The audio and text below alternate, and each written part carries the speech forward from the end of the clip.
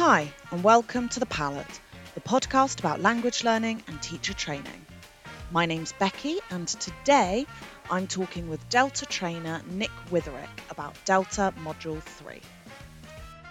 Hi, and welcome back to The Palette. My name is Becky, and we are continuing our Delta series today. Today we're looking at Module 3. We've already taken an overview of the Delta, looked at Module 1, and looked at Module 2 in detail, so make sure you go back and listen to those if you've missed them. Today I'm here again with Delta trainer and expert Nick Witherick, who's going to talk us through Module 3 in depth. So how are you doing, Nick? Yes, I'm good, thanks. How are you, Becky? I'm good, thank you. I'm good. Fantastic. So let's get straight into it. Module 3. I understand it's the extended essay. Can you tell me a bit more about it? Yes, that's correct. So it's an extended assignment of between 4,000 and 4,500 words on a specialism of your choice. However, there are two options. There's option one, and this is what most people do, and it's called the Extending Practice and ELT Specialism. And option two is English Language Teaching Management, or ELTM. Taking Module 3 is obviously part of getting the full Delta qualification, but it's also for people who want to show expertise in a specific area or areas and potentially make themselves more attractive to employers when applying for certain jobs. For example, if you're applying for a younger learner coordinator role in a school, having the YL specialism will obviously stand you in good stead. Okay, makes sense. So let's look at both options separately. Let's start with option 1. What kind of things can you specialise in? Yeah, so there's an approved list of about a dozen specialisms. The most commonly chosen ones are things like business English, teaching younger learners English for specific purposes, English for academic purposes, teaching examination classes, and also teaching monolingual learners. The more niche ones are things like teaching ESOL learners with literacy needs, teaching in a non-English speaking or an English speaking environment, teaching learners online or through distance or blended learning, and also teaching one-to-one. Okay, wow. So there's lots of options then. Yes, plenty of options. You should be able to find something that appeals and fits in with your experience. As I said in the Module 2 podcast, when choosing a focus for LSAs, you start with an area, in this case a specialism, but you need to narrow it down. So, for example, ESP or English for specific purposes may be narrowed down to, teaching communication skills to doctors working in a general hospital. Teaching young learners can be narrowed down to designing course programs for 11 to 12-year-old learners in Poland. Teaching monolingual learners can be linked to a specific context, for example, teaching monolingual learners in Spain. Okay, so we're really drilling down into something specific then. So, can you give us an idea of what is basically involved in the writing process? Yes, so the extended assignment is basically about you carrying out an independent investigation which leads you to designing a course program related to that specialist area. It's important to say that you don't actually need to implement your course proposal, it's theoretical, but it should be based on real learners. Okay, yeah, so I've heard this before. So, you don't have to be teaching to do Module 3. Correct, but you need access to real learners, so it's obviously easier if you're working. Even if you're not teaching, the type of class you need for the assignment, the school may be running these classes, so it should be easier for you to get the access you need. It's usually just a couple of visits to observe the learners and conduct a needs analysis. However, there are other options. For example, you could borrow a class from a colleague. Okay, and is it similar to Module 1 in that you can enter twice a year in June and in December? Yes, so submission is through an official centre, and the deadline is the first week of those 2 months. So, yeah, June and December. You submit two documents. The course proposal goes in the first document, as does the needs analysis and test results. The second document is for things like completed samples of needs analyses, tests, sample materials, course evaluation materials, sample draft assessments, that kind of thing. Okay, so how is the actual essay structured? Yeah, so there are five parts. The first is the introduction, review, and key issues section, and is about 1,100 words long. It's reviewing the relevant literature and exploring some of the main areas of debate within your chosen specialism. So, as a broad look at at the specialism. Then, in part two, which is the needs analysis and commentary section, you need to explain how you identified the needs of your chosen group of learners and explore the role of diagnostic tests in establishing learning priorities. This is about 900 words. Then part three is the course proposal itself, which is about 1,100 words, and you have to design a course of at least 20 hours, providing a rationale for its design, goals, teaching approach. Part four is the assessment proposal, so you can explain how the course will be assessed and evaluated. This is about 1,000 words. And the final part is the conclusion, in which you outline how the proposed course design relates to the issues identified in the introduction.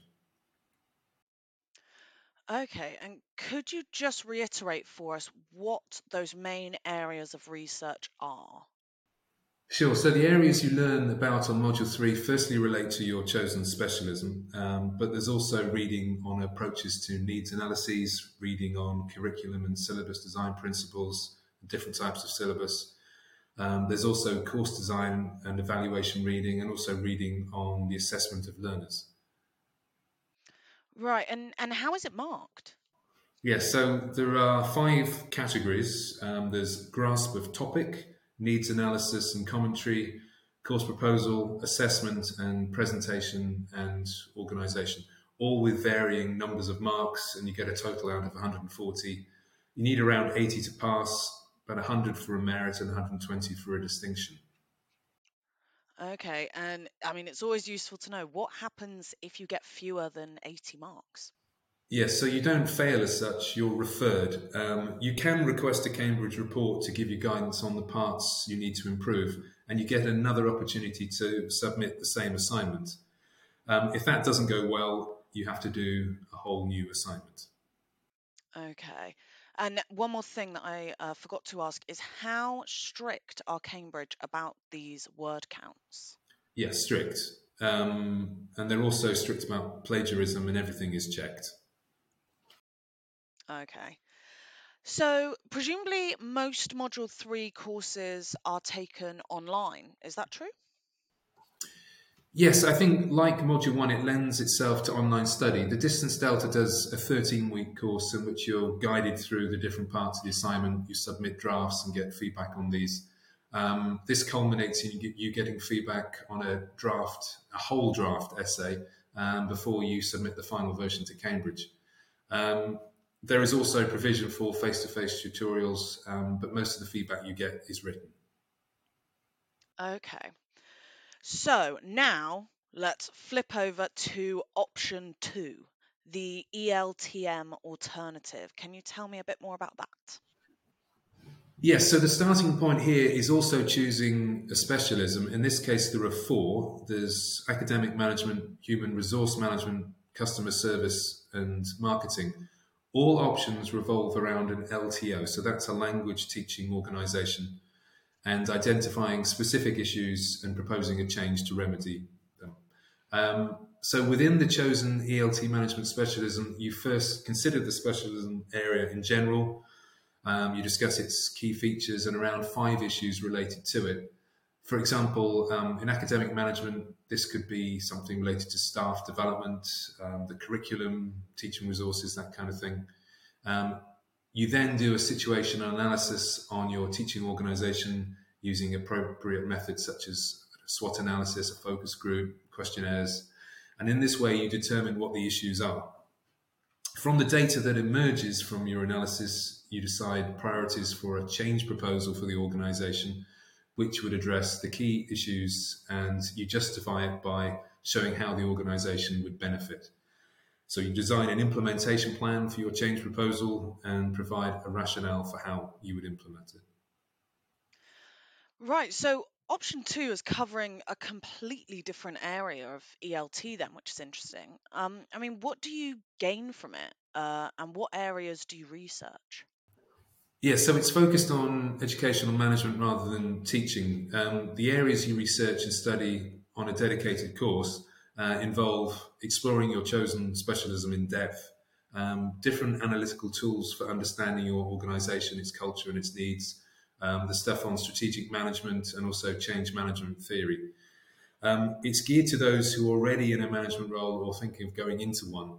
I mean, often teachers end up in educational management without any training. So, studying this qualification can provide you with very useful support and guidance. Absolutely. And is the essay format and marking similar to that of option one, or is it different? Yes, I mean, it's the same number of words, and there are also 5 sections with similar word counts. I mean, part one is the introduction, review, and key issues of your chosen specialism. Part two is situation, analysis, and commentary. Part three, proposal and justification. Part four, implementation. And part five, conclusion. Again, marking is out of 140 marks, 80 being a pass, and there are 5 different assessment categories. Okay, so with option one, you said that candidates don't necessarily need to be teaching to do it. What's the situation with option two, as presumably you need access to quite different information for that one? Yeah, exactly. So if you select the ELTM option, regardless of the specialism, you need to have proper access to an LTO. By that, I mean you need to consider how you will get access to the data and information you need for your proposal. For example, if you're dealing with customer service management, you'll probably need to have access to customer feedback data, material which might be commercially sensitive. But you anonymize the name of your LTA to preserve confidentiality. It's a similar thing with other specialisms. I mean, consider how sensitive a lot of HR information is, information potentially about your colleagues. For that reason, you make sure your LTO is on board and knows exactly what you need access to. I mean, as it is anonymous, they shouldn't have any concerns, but they do need to let you have access. That's the key thing. That makes absolute sense. So do you need to narrow it down in the same way as you do for option one? Yes, you narrow it down in your change proposal. For example, staff development within the human resources management specialism or introducing a new course within the academic management specialism. Okay, fantastic. That was very in depth. That's all of my questions regarding module three. Really, really interesting. It's definitely answered a lot for me, and hopefully it has for our listeners too. So thank you for taking the time to speak with us today. Nick, thank you for being on the podcast. Thank you, Becky. See you soon. Bye. Thanks so much. See ya. Bye.